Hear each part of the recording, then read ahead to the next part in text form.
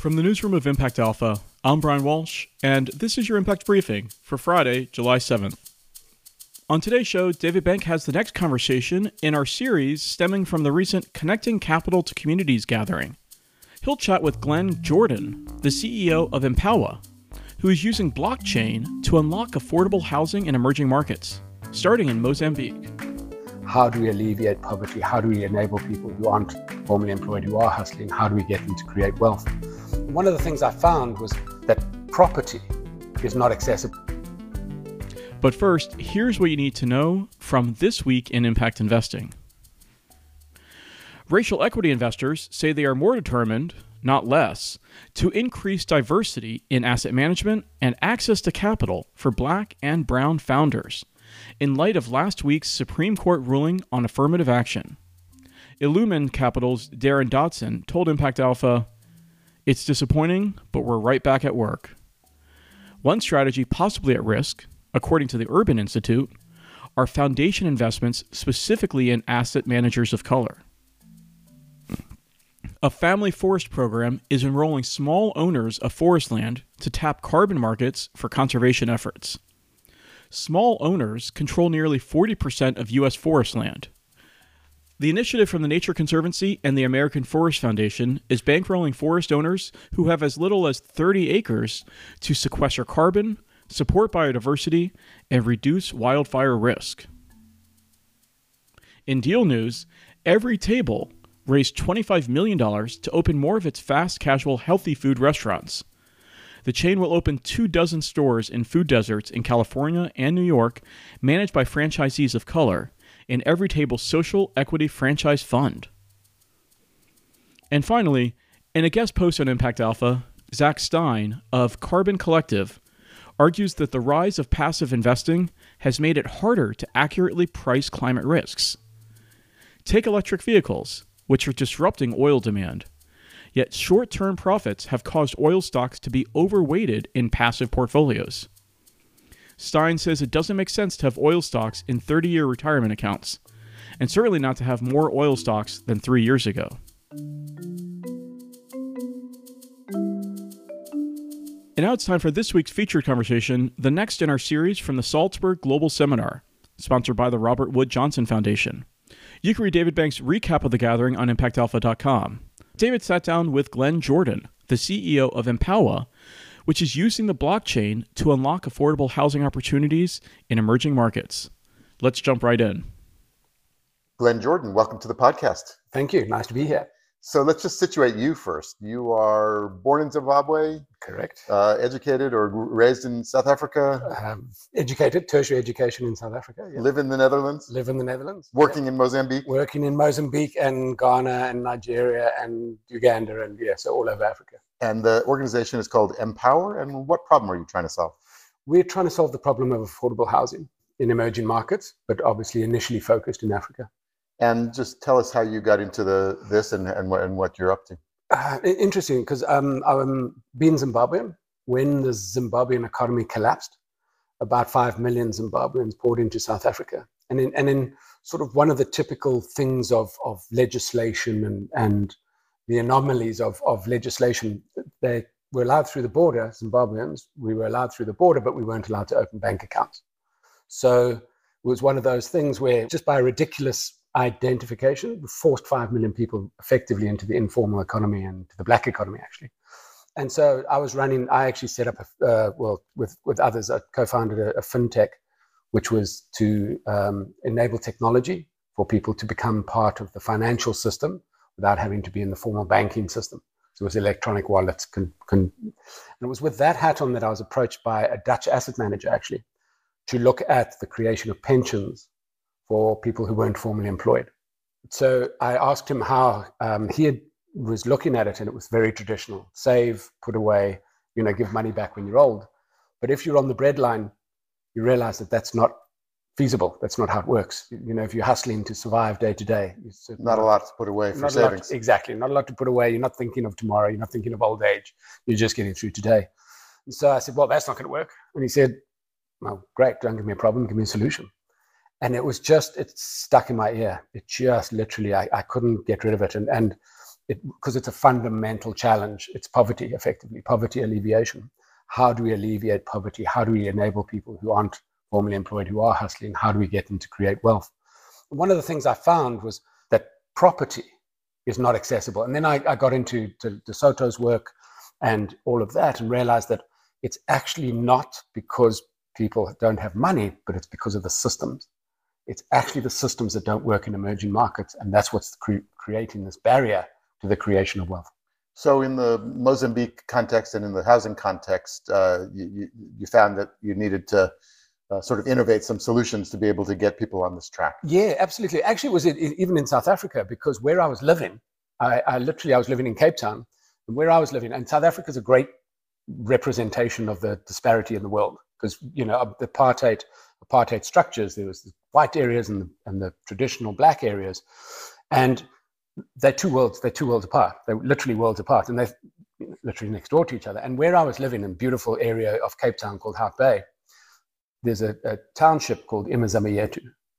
And in Imazamayetu, the people who lived there were living in informal environments and were paying between 4 and 7 times more per square meter than I was paying 300 meters away in the formal economy. It's expensive to be poor. It's very expensive to be poor. And that was when it landed that it's actually just expensive. It's not a function of poverty. This is a function of systems and processes, and how do we liberate that? And so that was when started exploring, and actually Mozambique is even worse. So Mozambique has 600 mortgages in a country of 32 million people. Literally 600? 600 mortgages, not 600,000, not 600 for the village, 600 in the entire country. So that gives you a sense of the dysfunction of the banking system. And to defend the banks, it's not necessarily their fault, because all the structures are geared from a Western perspective. And by that, what I mean is you need formality. You need systems that work. So you need identification. And in fact, if you look at a mortgage, it's really geared for salaried employees who get paid on a particular day of the month, and then the mortgage deduction can come from via debit order the day after or on the same day. So that works brilliantly in that environment. But when there's no formality, there's no identification, income is informal, a mortgage product just doesn't work. So the banks are just not geared to provide that. And so they can't provide that. So you take that and combine that with the informal income, which means that I have no proof of income. I can't prove my day, and it's day to day. So it doesn't come in a bunch. So then how do you enable housing? And that was the reality. So we have to turn it around and create products that meet the needs of the informal market on the one side, but create structures that enable the capital to flow from where there is capital to those structures in a way that's cost effective and effective. So you've hooked me on the problem. What's the solution?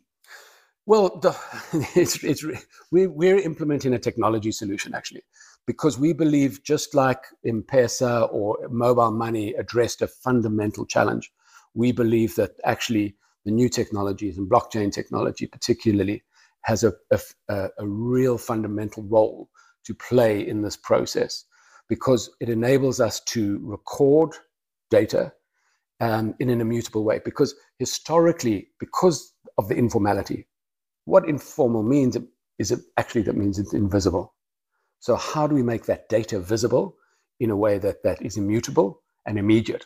And the blockchain is a fantastic technology for that. That's the first use of the blockchain. The second use is also for the transfer of value. So where the banking systems or the financial systems don't work, so just as M-Pesa and mobile money was a response to the fact that the banking system wasn't working on the ground for the people who needed it, it's the same process. So blockchain enables us to transfer value cost effectively and effectively to people and institutions where it's needed most.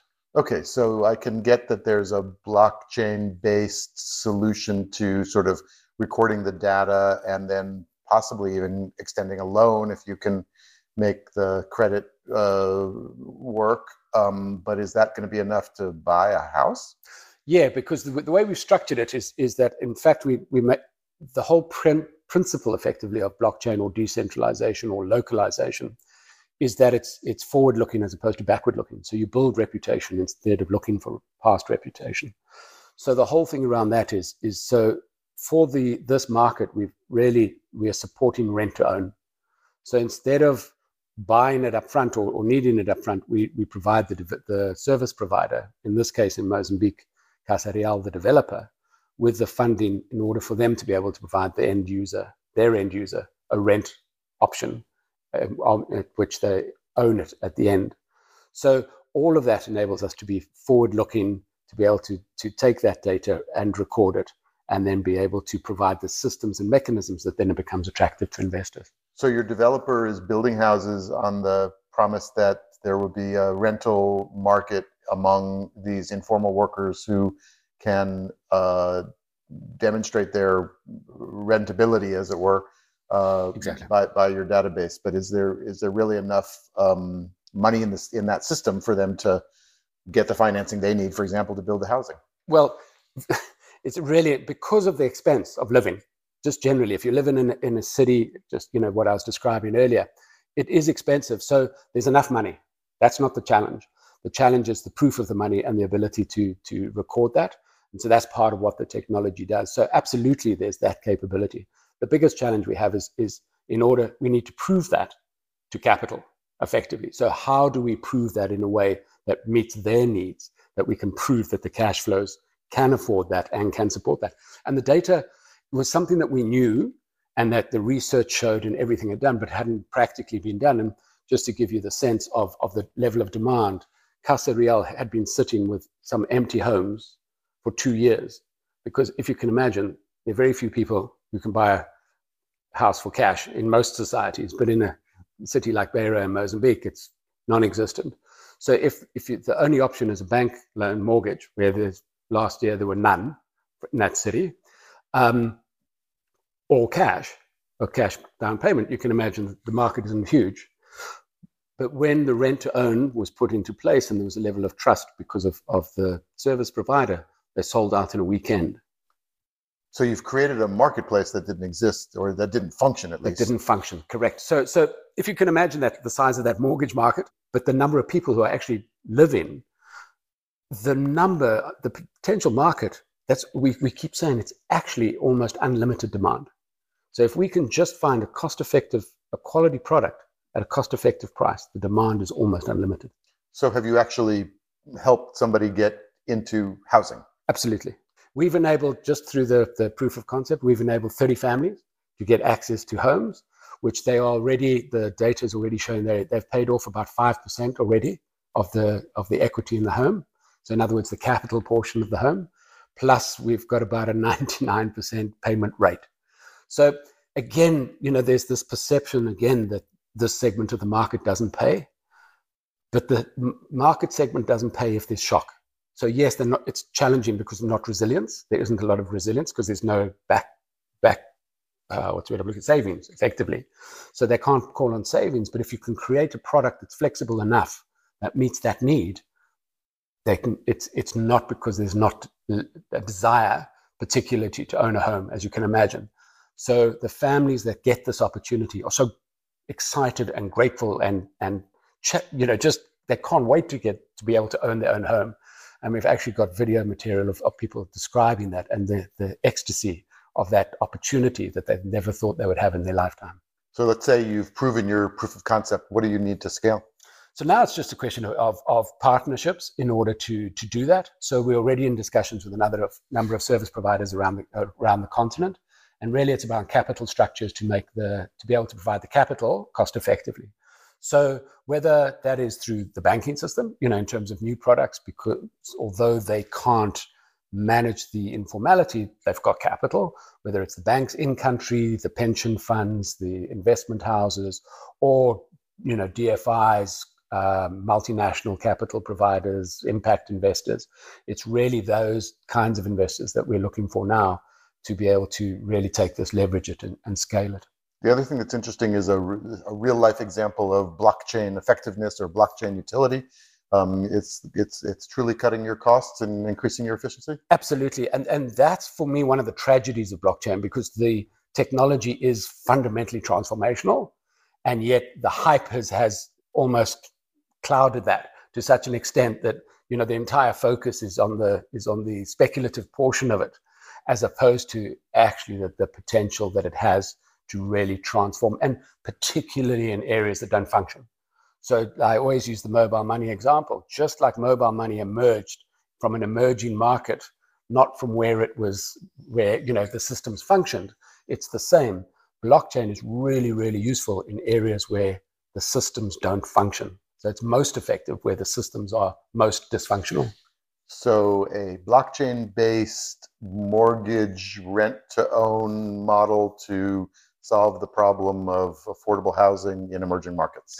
You've summarized it in one. You could do my elevator pitch. Empower Glenn Jordan, thanks for joining us. Not at all. Thanks for your time. That's going to do it for this week's Impact Briefing. Thanks to David Bank and Glenn Jordan for that great conversation. You can read more about all the stories covered in today's podcast at impactalpha.com. Ready to try Impact Alpha? Sign up for Impact Alpha Open, completely free, directly at impactalpha.com. If you want to go deeper, grab a subscription and get full access to Impact Alpha, including the award-winning morning brief and our popular Agents of Impact calls. Just go to impactalpha.com/subscribe and choose an annual subscription. Thanks as always to our producer extraordinaire, Isaac Silk. For Impact Alpha, I'm Brian Walsh. Be sure to check back for next week's briefing. Until next time, take good care.